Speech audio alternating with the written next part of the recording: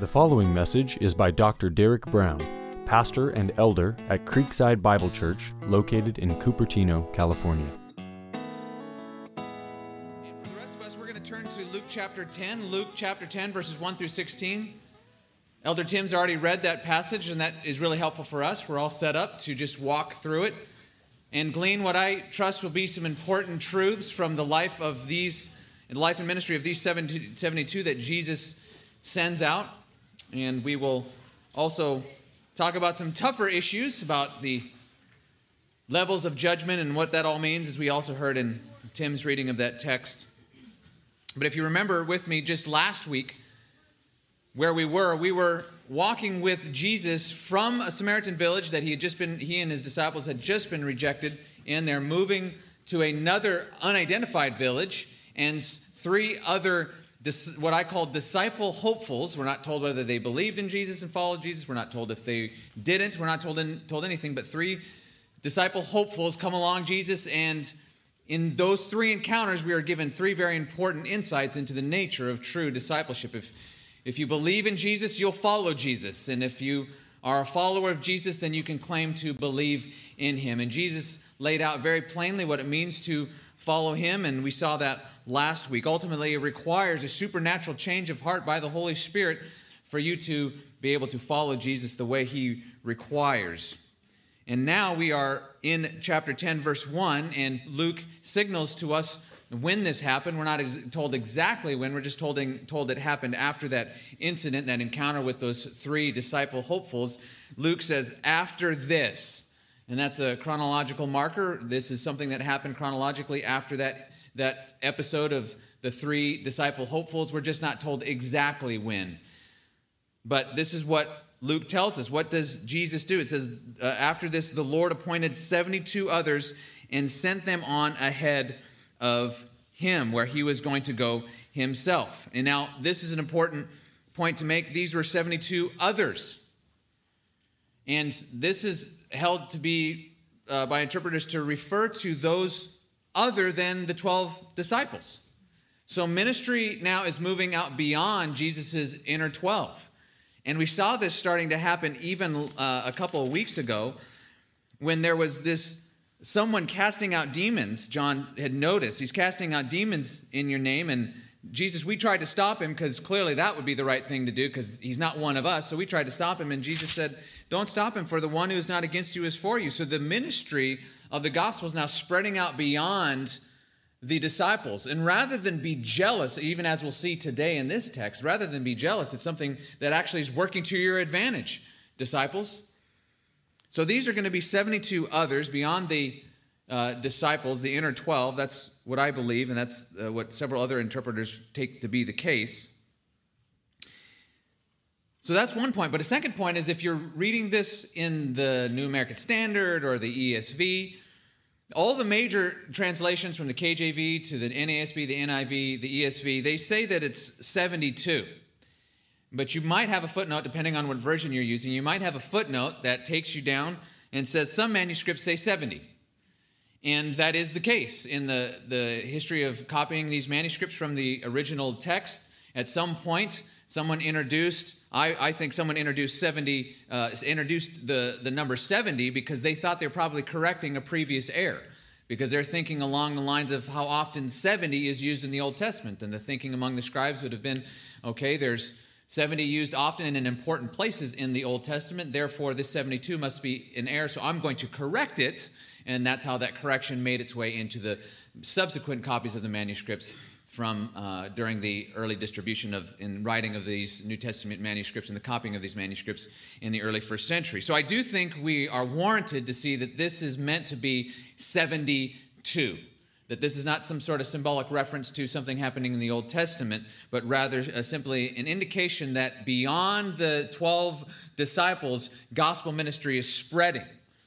And so we're going to use the phrase 72. That's the phrase that's used in here, and then in verse 17 when they return.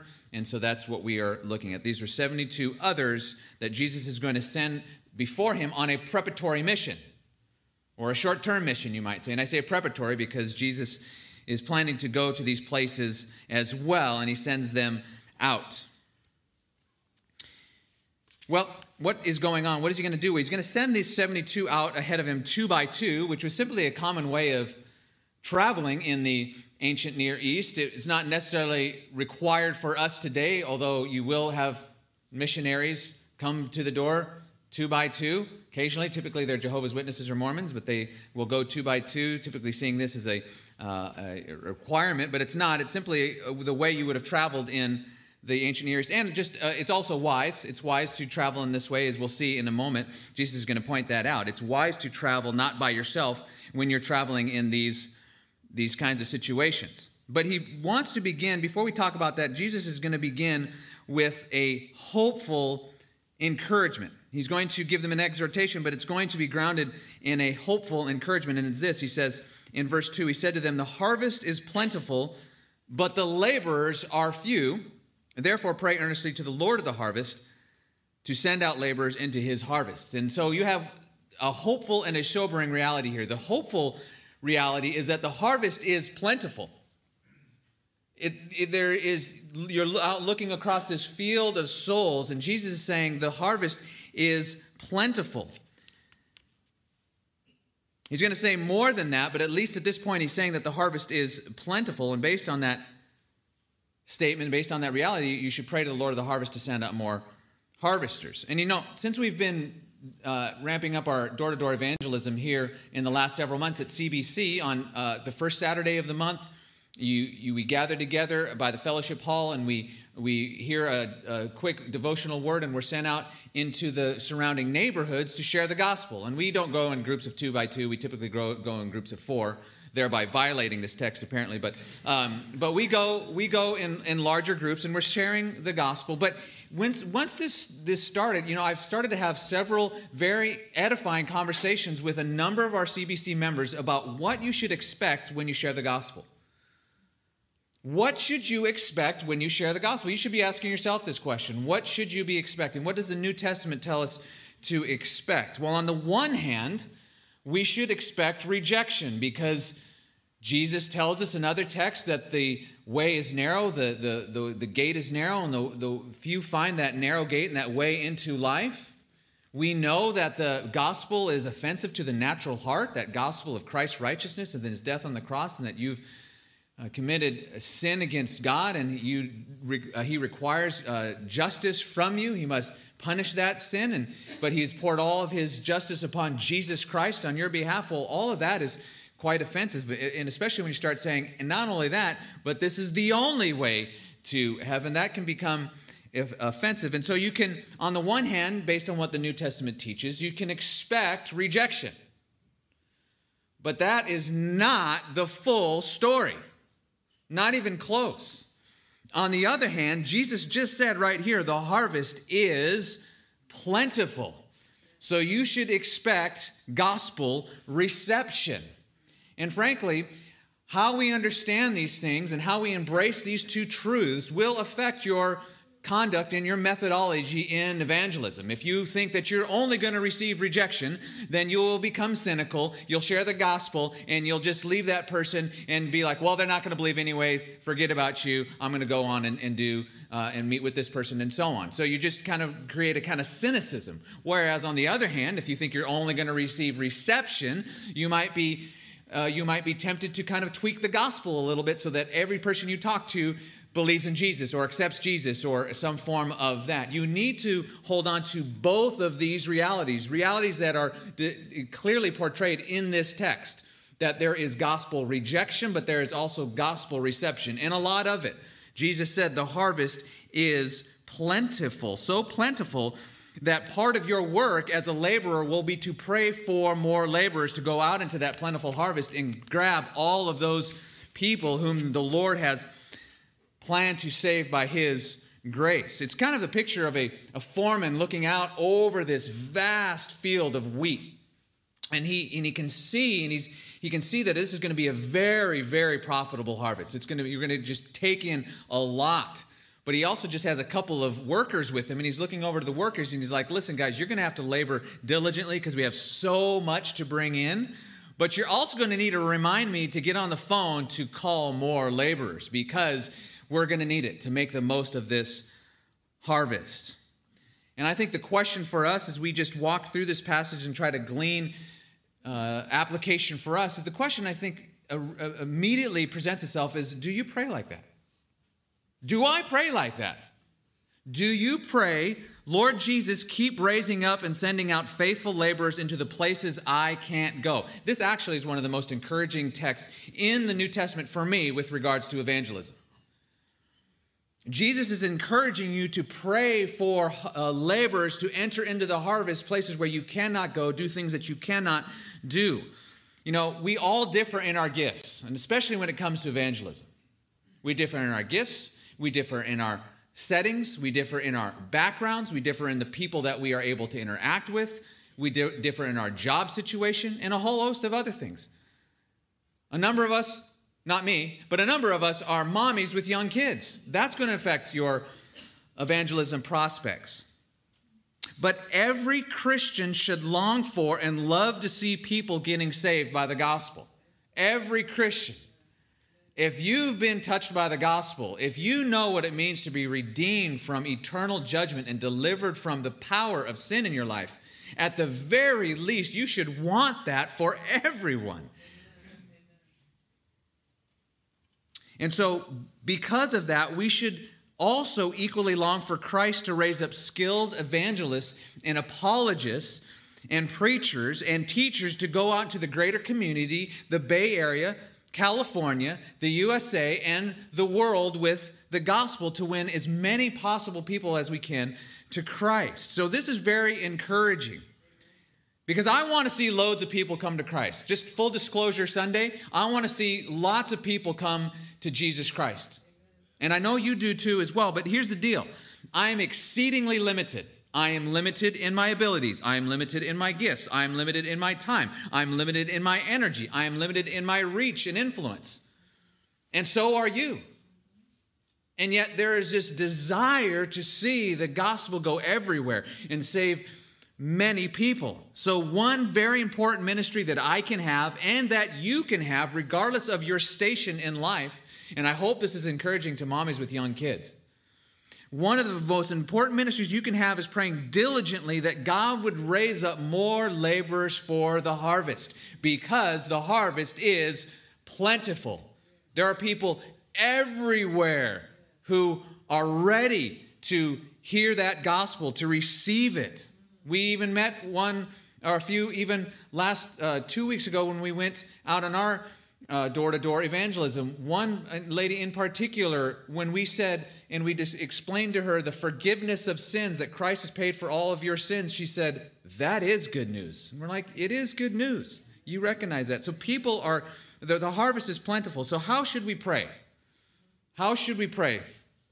Again, this should be very encouraging as you think through what do people need in the world. This is how we should pray.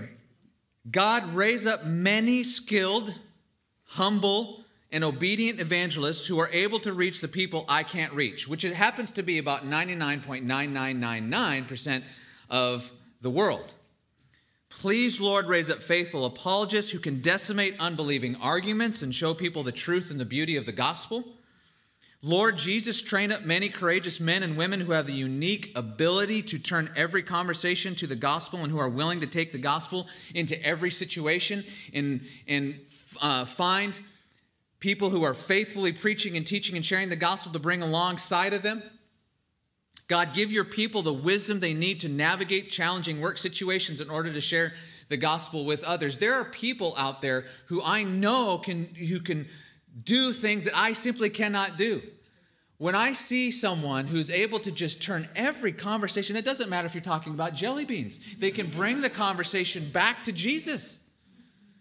And that requires a certain amount of skill. It requires a certain amount of courage. And you may not feel so adept at that. You're not able to do it, but you can at least pray that God would continue to raise up people like that. You may not feel so skilled in apologetics where you can shoot down the arguments and bring the gospel in to show that how superior it is to whatever that person is believing. Maybe you're not great at that. That's okay. Pray that the Lord would raise up people like that. So isn't this text encouraging? And Jesus, all he said is the harvest is plentiful, and then pray for more laborers. So interestingly, Jesus is speaking here to the laborers and telling them to pray. So the call to pray is not an excuse to not labor, but it should be an encouragement, particularly when we know our gifts are limited, they differ from others, and we are in unique stations of life. And not all of us can evangelize the way we want to. Not all of us are as skilled or as gifted in that area. Nevertheless, all of us, I think, are called to at least share the gospel with the people around us, the people that we know. So Jesus lays alongside that what I think is a very encouraging note, another balancing, sobering reality, that of difficulty. Difficulty. So he's laying out the great encouragement. Here's the field. You see that field? This wide acreage of wheat. Go get it. And it's going to be really hard. It's going to be difficult. It's going to be challenging. It's going to be dangerous even. He says, go your way. Behold, I am sending you out as lambs in the midst of wolves. Lambs, we know, are vulnerable. They're exposed. And they're generally helpless when they are in the midst of wolves, if the shepherd isn't nearby. We know that. People naturally have a deep aversion to the gospel. The truth of our sinfulness, as we've already mentioned, and the reality of Christ's death on the cross and his resurrection, those things are offensive to the human heart. So offensive that people may malign you because of the gospel. They may even try to harm you. So not everyone is going to respond favorably to the gospel. That's the balance we have here, isn't it? That's why the title is Rejection and Reception.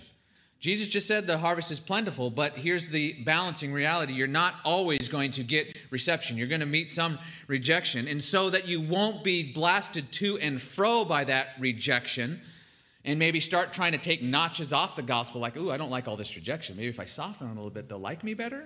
So that you won't get tossed to and fro or be tempted to compromise, Jesus is telling you ahead of time, you are being sent out as lambs in the midst of wolves. Now, here's the encouraging thing.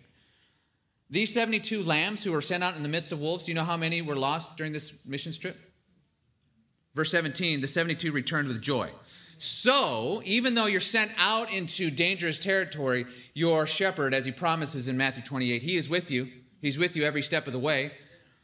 It doesn't mean that you might not be martyred, but your shepherd is with you everywhere you go so that he is protecting you, providing for you, enabling you, and he loves you.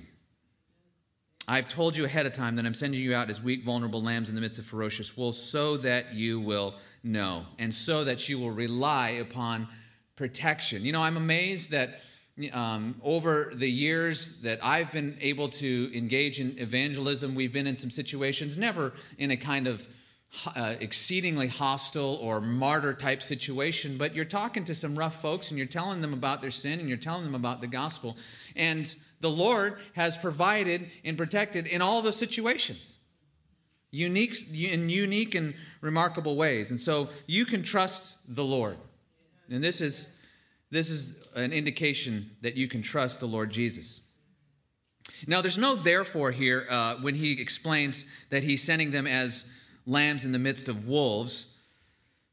But he does say in verse 4, carry no money bag, so that it seems like this is the meaning, this is the flow. Even though the word therefore is not there, it does seem like this is the flow. You are going out you're going to be in danger like lambs in the midst of wolves as I send you out. Therefore, carry no money bag, no knapsack, no sandals, and greet no one on the road. In light of the danger that you're going to encounter, you need to travel light. You need to avoid the possibility of robbery, so don't carry extra goods with you. And the phrase, greet no one on the road, that's not an excuse for disciples to be rude, okay? Let's just make that really clear so that you're acting rude to people. You're like, well, Jesus said don't greet anyone on the road. So, I mean, see, it's right there. That's not what's happening here at all. They're being exhorted to be nimble, to be quick, to be efficient, to move along smoothly and efficiently because the roads between towns in these times were dangerous. If you kind of elongated a conversation with someone and a greeting, that opens you up to possibility of being robbed on the road. These roads were populated with thieves because as you were traveling from point A to point B, there wasn't a lot of people, there weren't many crowds, and so that you could get mugged easily without anybody really knowing about it, without you being able to cry out for help. That's why you see people traveling in large groups or 2 by 2 as they move from city to city. But Jesus' exhortation here is very practical. You need to be efficient. You need to move along. You can't take time to have these long greetings, which are typical in the ancient Near East. You're having these kind of long greetings, and you need to move on from town to town. And so he's being exceedingly practical here. And this is an important principle as well, as we're just trying to glean principles for our own lives. It is no sign of spiritual maturity to throw yourself into unnecessary harm or danger in service to the gospel. Now, he just said that by sheer nature of the case, by sheer nature of the mission itself, you're going to be in danger. That's just so you don't need to add danger upon danger. There is a sanctified common sense here that you can use so that you can avoid unnecessary danger. And in fact, Jesus would even tell his disciples in Matthew 10:23 that there's an appropriate time to flee a town if you're being persecuted there. So Jesus is just giving them practical counsel about how to avoid unnecessary trouble and complete the mission that he gave them, to not endanger it due to some hyped up, what you think is spiritual foolishness. Now, is this a specific counsel that we are bound to obey? Is Jesus somehow suggesting that we should take no supplies with us as we move from place to place in our evangelistic endeavors, on our short-term missions trips, you might say? And I would argue no. This is specific for this group. And the reason why we can be so confident in that and say that this is not something that we have to abide by slavishly as though it's some sort of command is because of what Jesus says in Luke 22:35 later. So this is going to be just before his death. He's going to be sending them out later, post death and resurrection. He said, when I sent you out with no money bag or knapsack or sandals, and he wasn't sending them out barefoot, by the way. He was sending them out without an extra pair of sandals, is most likely what he means. Did you lack anything? And they said, nothing. He said to them, but now let the one who has a money bag take it, and likewise a knapsack, and let the one who has no sword sell his cloak and buy one. So he's actually telling them that you need to equip yourself differently now than you did back then. Which is why I think we can say confidently that this is not an example that we must follow to the T. Well, Jesus' statement here in Matthew 22 reaffirms that that's the case. So we can glean, and this is how we need to study these narratives, we can glean important principles from them, but as you compare Scripture with Scripture, you can also determine where certain narratives are simply descriptive. They're describing what happened and not necessarily prescriptive, telling you what you must do in every case. And here I think we have some description of how Jesus simply told his 72 what they should do and how they should travel efficiently from place to place in this short-term missions trip. So now what are they supposed to do? So he's given them the encouragement with that it's a harvest is plentiful. He's told them how to travel. He's given them the sobering reality that this is going to be dangerous. And this is how they conduct themselves. This is interesting. Whatever house you enter, say first, peace be to this house. And if a son of peace is there, your peace will rest upon him. But if not, it will return to you. And remain in that same house, eating and drinking what they provide, for the laborer deserves his wages. Now, what does this phrase, son of peace, or peace be to this house, mean? Well, remember, we are in Israel, and we are among Israelites, Jewish towns, with the king in their presence. The king has arrived. And I think we're to see this passage in connection with an earlier passage in the Old Testament. If you want to turn over to 1 Samuel 25, 1 through 8, this is a very interesting connection that I think we're supposed to make, and that they were supposed to make as well. At least the readers of Luke's gospel are to make it. 1 Samuel 25, 1 through 8.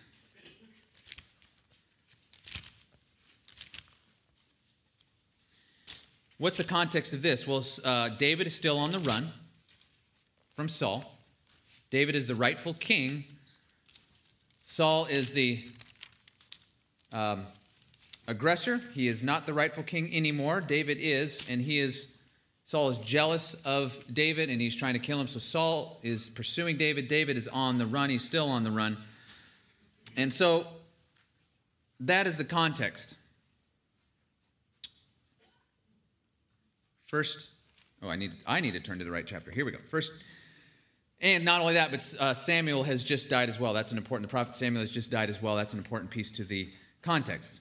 So it says in the latter part of verse 1, and David arose and went to the wilderness of Paran, and there was a man in Moan whose business was in Carmel. The man was very rich, and he had 3,000 sheep and 1,000 goats, and he was shearing his sheep in Carmel. Now the name of the man was Nabal, and the name of his wife was Abigail. The woman was discerning and beautiful, but the man was harsh and badly behaved. He was a Calebite. David heard in the wilderness that Nabal was shearing his sheep, so David sent 10 young men. And David said to the young men, go up to Carmel and go to Nabal and greet him in my name. And thus you shall greet him, peace be to you, and peace be to your house, and peace be to all that you have.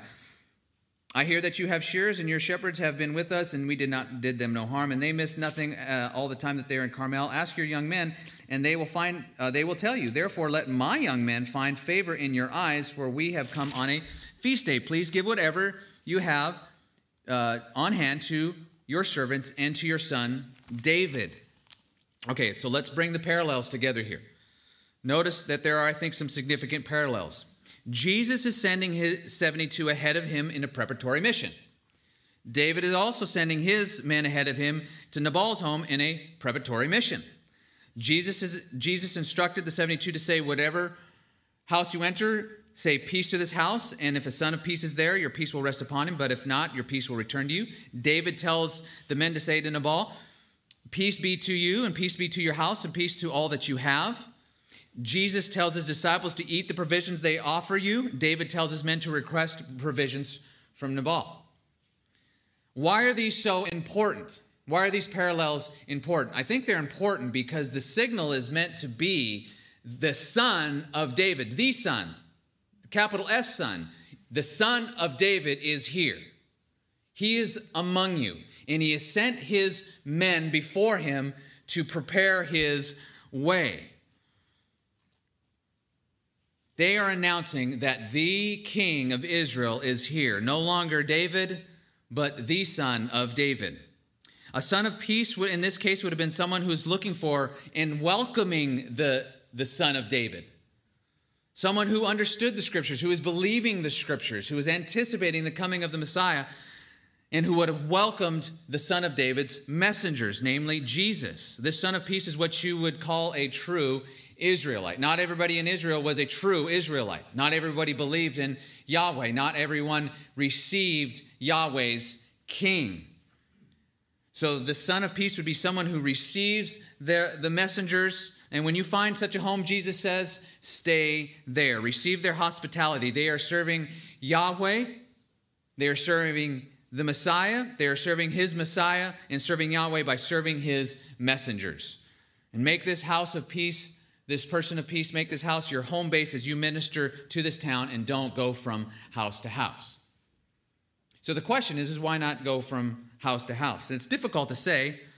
It may be a practical instruction. You know, ministry is more effective if you remain in one location where you know you'll have an ally, especially if it's potential that you're not going to have allies in these other homes in the town. Or Jesus might be saying you're not to seek more food and entertainment by going house to house, which may have been more ostentatious, and you're seeking things that you shouldn't, rather than just being fed the food that you deserve in a particular house. So Jesus is saying avoid that ostentatious kind of air and rather just remain in one place, eat what they give you, and then move on to the next town.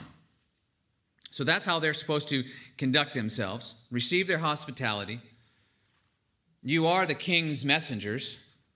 Do not go from house to house. And here's what they're supposed to do. Whenever you enter a town and they receive you, eat whatever is set before you. Heal the sick in it and say to them, the kingdom of God has come near you. So what you're supposed to do is you're supposed to give them irrefutable evidence that the king's men and the king himself is here. The kingdom of God has come upon you. But not everyone is going to be a son of peace. Not everyone is going to receive you. You've already been told that earlier, and so you need to be aware of that. And when they don't, here's what you're to do. Verse 10, whenever you enter a town and they do not receive you, go into its streets and say, even the dust of your town that clings to our feet we wipe off against you. Nevertheless, know this, that the kingdom of God has come near. So like the prophets of old, when these king's men, when Jesus' 72 meet with rejection, they are to act out a sign of judgment. In this case, they're to do this kind of act where they are wiping off or dusting off the dust that clings to their feet. They're wiping it off against this town. Now, this act could have been a pointer to the idea that they were now signaling that these towns were under God's judgment. Something that apparently the Jews did historically is that as they came from Gentile nations, they'd wipe off the dust from their feet, from their sandals, because they believed even the dust of the Gentile nations was defiling. So it could be, we're not told exactly, but it could be the case that this graphic act of judgment, as you go out into the town square and you wipe off the dust off your feet, it could be that they're saying that you are now clearly outside of God's favor. In other words, you are the Gentiles, which would have been devastating for them to consider. Those who don't believe in Jesus are Gentiles regardless of their ethnicity. By using this graphic signal, the 72 were saying, we are leaving your town, we are not coming back, your opportunity to receive the Messiah has passed, we have done our duty, and by wiping off the dust of our feet against you, we are saying graphically that your judgment will be severe. The King of Israel has sent his messengers ahead of him to announce his reign, and you have rejected us, which means you have rejected him, which means you have rejected God, who you think you know and serve. But notice the phrase, nevertheless, know this, the kingdom of God has come near you. That's the exact same phrase they're to use when they heal the sick and people receive them. It doesn't matter if you receive them or you reject them. The kingdom of God has come near. The kingdom of God is real. The kingdom of God is coming. Jesus is real. By doing these healings, as we saw a few weeks ago, Jesus is breaking in. The kingdom is breaking into their present existence. This is irrefutable proof that the kingdom is coming. So whether you receive or whether you reject, nevertheless know that the kingdom of God has come near to you. Your subjective acceptance or rejection doesn't alter the reality that there is a kingdom coming, that the king is real, that the king is true.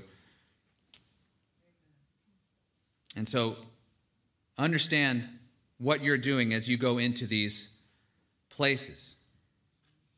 Now, some of you might be wondering, again, Derek, is this prescriptive or descriptive?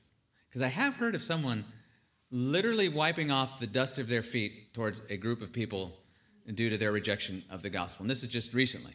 And I scratched my head and I thought, should we do that? So maybe you're wondering, should you do that?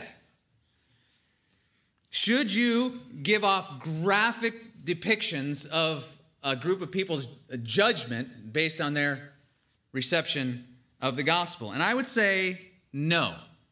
I don't think it's appropriate response for us because, and this is why, we are not Jewish ministers ministering the gospel in Israel at a major turning point in redemptive history. The rejection of the 72 that they experience and that Jesus experiences in these cities is the climax of centuries of rejection by the people of Israel. For multiple centuries, God has been pouring out revelation and grace upon a nation that by and large rejects him. So that when the Messiah himself, when God in the flesh himself comes to visit and sends out his messengers, it is horrific that you would reject, but you can see that it is the climax of centuries of rejection. The king is in their midst, so this act of judgment, this graphic sign, is meant for Israel specifically. And you might say, well, okay, Derek, sure. But did you know, sometimes people will say that, did you know, Derek? And I'll be like, well, I hope so. I tried to study for the passage, you know. You feel free to say that to me because maybe I did miss something. But did you know, Derek, that Acts 18:5-6, Paul and Barnabas shook off their feet to the people in Antioch? And I'd say, I didn't know that until this week. But not only that, they shook off their feet. I didn't get they did that in Antioch, to the Jews in Antioch. But then Paul and Silas and Timothy also did it. So this is a separate instance. They did it 2 times. Once in Antioch. And then also in Acts 5-6, they did it again. They're like, see, Derek, it was legit for that person to wipe off their feet to that group of people that you're referring to. And I would say, not so fast. In both instances where Paul and Barnabas and then Paul, Silas, and Timothy wiped off their feet or dusted off their feet as an act of judgment to the people that they were referring to, do you know who those people were? They were Jews. They were unbelieving Jews. So again, I believe this graphic sign of judgment is reserved for Israel's rejection during the transition from the old to new covenant. I don't think it's necessarily something for Christians to do today to their Gentile neighbors. We're definitely not training our evangelistic team to go door to door and do that whenever we meet with rejection. We try to meet with rejection graciously. We try to meet with rejection prayerfully. And I don't think we need to be doing that. Well, rejection, nevertheless, though, here and beyond, there's an important principle that we can draw for us. Jesus says, in light of that rejection, I tell you, it will be more bearable on that day for Sodom than for that town. And as a reader of the Old Testament, as someone who would have understood the Old Testament, that should have blown their mind.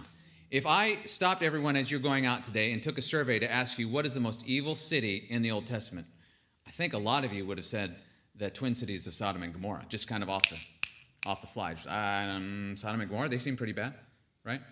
Jesus is making an incredible statement, saying that there is a judgment coming, and the people of Sodom and Gomorrah will be a recipient of that judgment. But guess what? As wicked and as bad as that was back in Genesis, you can go back and read of how bad it was. It was really, really bad. Those who reject the king's messengers when they bring the good news are even open to more and greater judgment in even that wicked city. So then he goes on to say, woe to you, Chorazin. The word woe is judgment be upon you, severe judgment. Woe to you, Chorazin, and woe to you, Bethsaida, for if the mighty works done in you had been done in Tyre and Sidon, they would have repented long ago, sitting in sackcloth and ashes. But it will be more bearable in the judgment for Tyre and Sidon than for you. And to you, Capernaum, Capernaum has received tons of miracles up to this point. We've seen a lot of them already in past messages, but they're not believing by and large. And you, Capernaum, will you be exalted to heaven? You will be brought down to Hades. And so Jesus is saying that there is a severity of judgment that comes when people hear the gospel and reject it. Now, it's particularly bad for Israel because remember what I said, this is the climax of centuries of rejection, but the principle holds as well in our time, that to hear the gospel and to reject it is to be in a worse state than to never hear the gospel at all. And that's the principle we have to recognize. And this is remarkable language because we've already talked about the use of Sodom here in this passage, but also Tyre and Sidon in the Old Testament was considered a very unrighteous city. In fact, in Joel 3:4 and following, God is pronouncing judgment upon Tyre and Sidon, saying that you took advantage of my people, and so you're going to get it, right? God is protecting his people in the Old Testament, and Tyre and Sidon had taken advantage of them and done some devastating things, and God says, you're going to get it, Tyre and Sidon. But then here, after Jesus and his messengers have made their way into these towns and they've been rejected, Jesus is saying that rejection is an indication that those cities will be considered more unrighteous than the cities in the Old Testament who are clearly classified as unrighteous. Jesus is saying that the even more severe judgment will be upon the Jewish towns that reject Jesus than the ancient towns that mistreated Israel. And again, for a Jew who is sensitive to the Old Testament and understands the Old Testament, these would have been devastating words, hard to believe, words that would probably have made them angry. The king's messengers have come and proclaimed the kingdom. They have displayed miracles to authenticate their mission. They've demonstrated the power of the coming kingdom with these miracles. The kingdom is inbreaking. You can know for certain that it is. And those people have rejected you, which means they have rejected me. So these words here in this passage indicate that there are levels of severity of judgment based on how much a person has received in terms of spiritual truth. For those who had access to Jesus' disciples and the message of the gospel but rejected that message, their judgment will be more severe than those who never heard the message at all. Both groups face condemnation, but there will be a greater condemnation for those who reject the king and his messengers. And the same is true today. This is, of course, has special application to these towns in Israel, as in terms of the apex of their rejection of God now being formalized in their rejection of the Messiah and his messengers. But when people reject King Jesus' messengers, they're not merely rejecting, and I'm referring to you now, right? Inasmuch as you are a messenger of the King, if you know Christ, you are an ambassador for the Lord Jesus, someone who goes to others to create an alliance between the two, reconciliation between the two parties. We are Christ's ambassadors whom he sent into hostile territory. When people reject Jesus' messengers, they're not just rejecting religious people, and which a lot of people, I think, they're just like, oh, here come the religious people from Creekside. You know, that's not who they're rejecting. If you are coming in Christ's name and you're preaching the gospel, they're rejecting Christ, which means they're ultimately rejecting God, regardless of their particular profession of a religion. We are Christ's ambassadors whom he has sent into hostile territory to proclaim to God's enemies that he is offering full pardon for their sin. You're walking among God's enemies and saying, listen, there's good news from the King. He will pardon you. Turn to Christ, repent from your sin, and full pardon is available. That's what we're doing as ambassadors. We've been given a message directly from the King to give to his enemies. If you trust in Christ, you will receive complete forgiveness of sins and eternal life. Positively, to receive Jesus' ambassadors is to receive Jesus himself. It's to receive the creator of the universe. The one who hears you hears me. And the one who rejects you rejects me and him who sent me. To reject an ambassador, as we know, just in our own lives, is not merely a rejection of that ambassador, but actually ultimately a rejection of the nation or the ruler of that nation that sent that ambassador.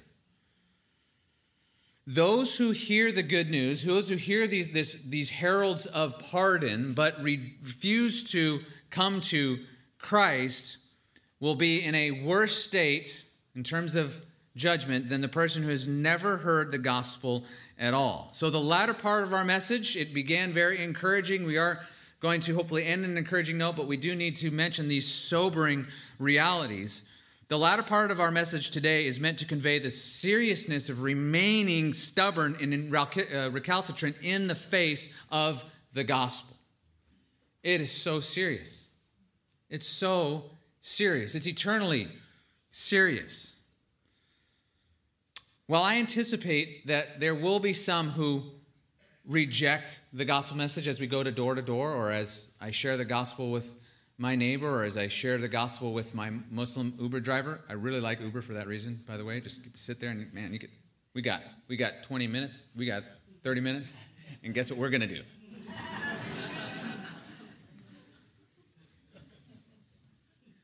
And I understand that there won't always be a positive response. But I do grieve at those who remain unmoved and unconvinced and disinterested. Why? Because of this. Because of this. But now I want to tie together the principles, and I want to bring it back to this thing that we said earlier about the harvest being plentiful and the prayer that needs to characterize our lives about raising up more gospel ministers. And as much as we can, we should try to follow up with people we share the gospel with. We're not always able to do that. You might be sharing the gospel in an Uber or on an airplane or with someone you've first met, and you may not be able to follow up with them. We should try to follow up, but often we can't. What do? Pray, therefore, for the Lord to raise up people to water that seed you just sowed. Pray the way that I just talked about early in the message.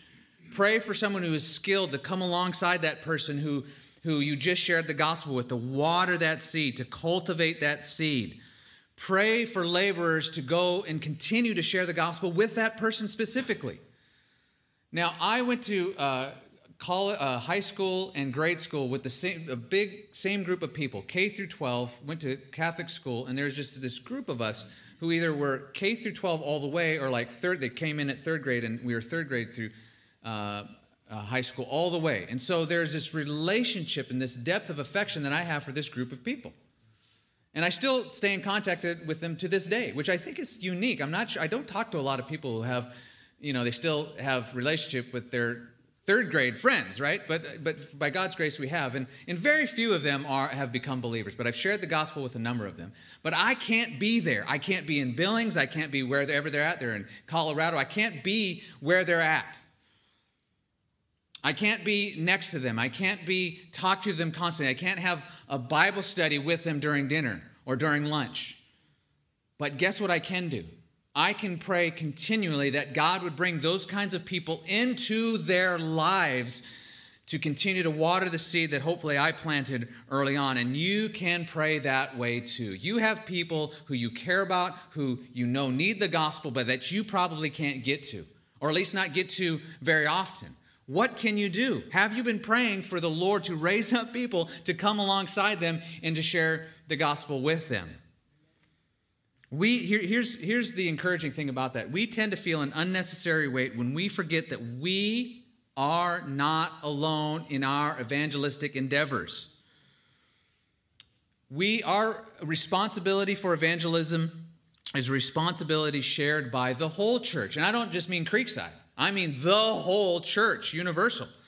All Christians. When you share the gospel with a family member or in the neighborhood when we go door to door, pray that the Lord would continue to send laborers to share with the person to continue to share with the person you just spoke with.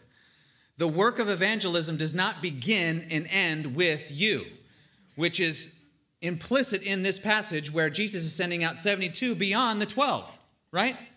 Disciples, you 12, evangelism doesn't begin and end with you. And rather than be jealous, be like, thank you, Lord. Don't be jealous. Thank God. Pray for more laborers. Our door-to-door work that we are doing on the first Saturdays of the month,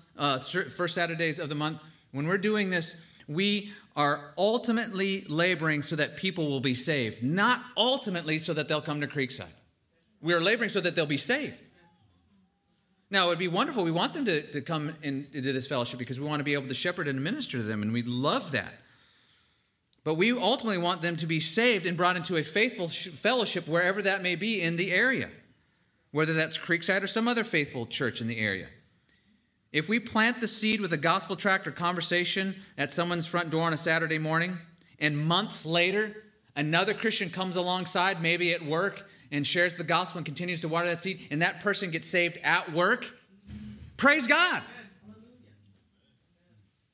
So we continue to pray that the Lord would raise up faithful servants. We will be faithful to spread the gospel in this neighborhood because we believe that's what God has given to us as a stewardship. We feel a responsibility for this area in particular because this is where we're located. So we're going to continue to do this area and try to reach this community. We love this community. This is where God has put us. But what we ultimately want to see is people be saved. And so when we're going door to door, let us continue to pray that the Lord would raise up even more laborers to go out into his harvest. We want to see the gospel triumph through the Bay Area. So we pray that God raise up more faithful laborers. So this passage does have a note of warning, as we've seen, and we'll just address this as we close.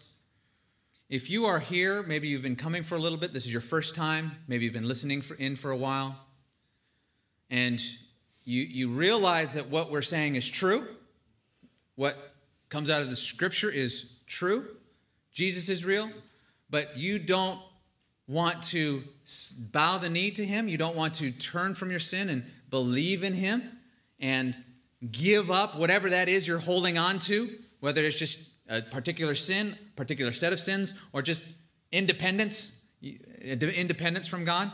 If you're currently rejecting faith in Christ, you're preparing greater condemnation for yourself in the future. While you are not in Israel during the ministry of the 72, God has nevertheless given you the marvelous, high privilege of hearing the preaching of the gospel. God has allowed you in His goodness to hear that the King has come, that He has died the death that you deserve on the cross for your sins against God, that He rose again, and that He now reigns from heaven, calling you to repent from your sin and trust in Him for the full forgiveness of your sins. And you don't need to do something, keep doing something to work yourself up to forgiveness. It's a free gift given to you by faith, by grace alone. It's free, but God is calling you to turn to Him and to turn from your sin. If you reject that message, you're storing up for yourself greater condemnation than you would if you hadn't heard the gospel at all. So you are being given a massive opportunity right now. People talk about a once-in-a-lifetime opportunity. This is a once-in-eternity opportunity. Don't let it pass you by. Turn from your sin.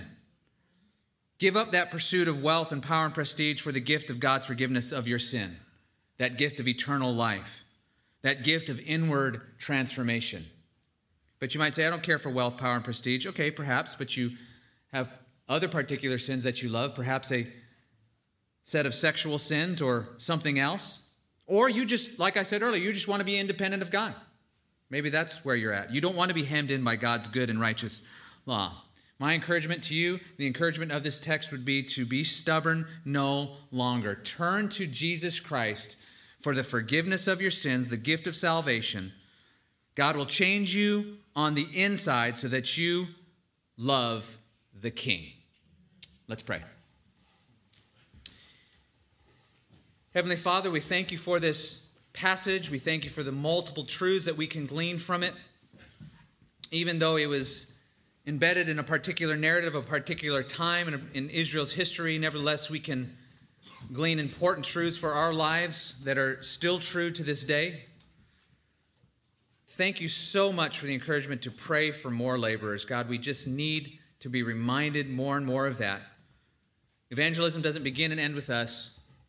Continue to raise up leaders, servants, preachers, teachers, apologists within our congregation and around the world and around the Bay Area. We ask that you do it for your glory and for the good of people. And we ask these things in Jesus' name. Amen. Thank you for listening. For more information about Creekside Bible Church, please visit our website at creeksidebiblechurch.com.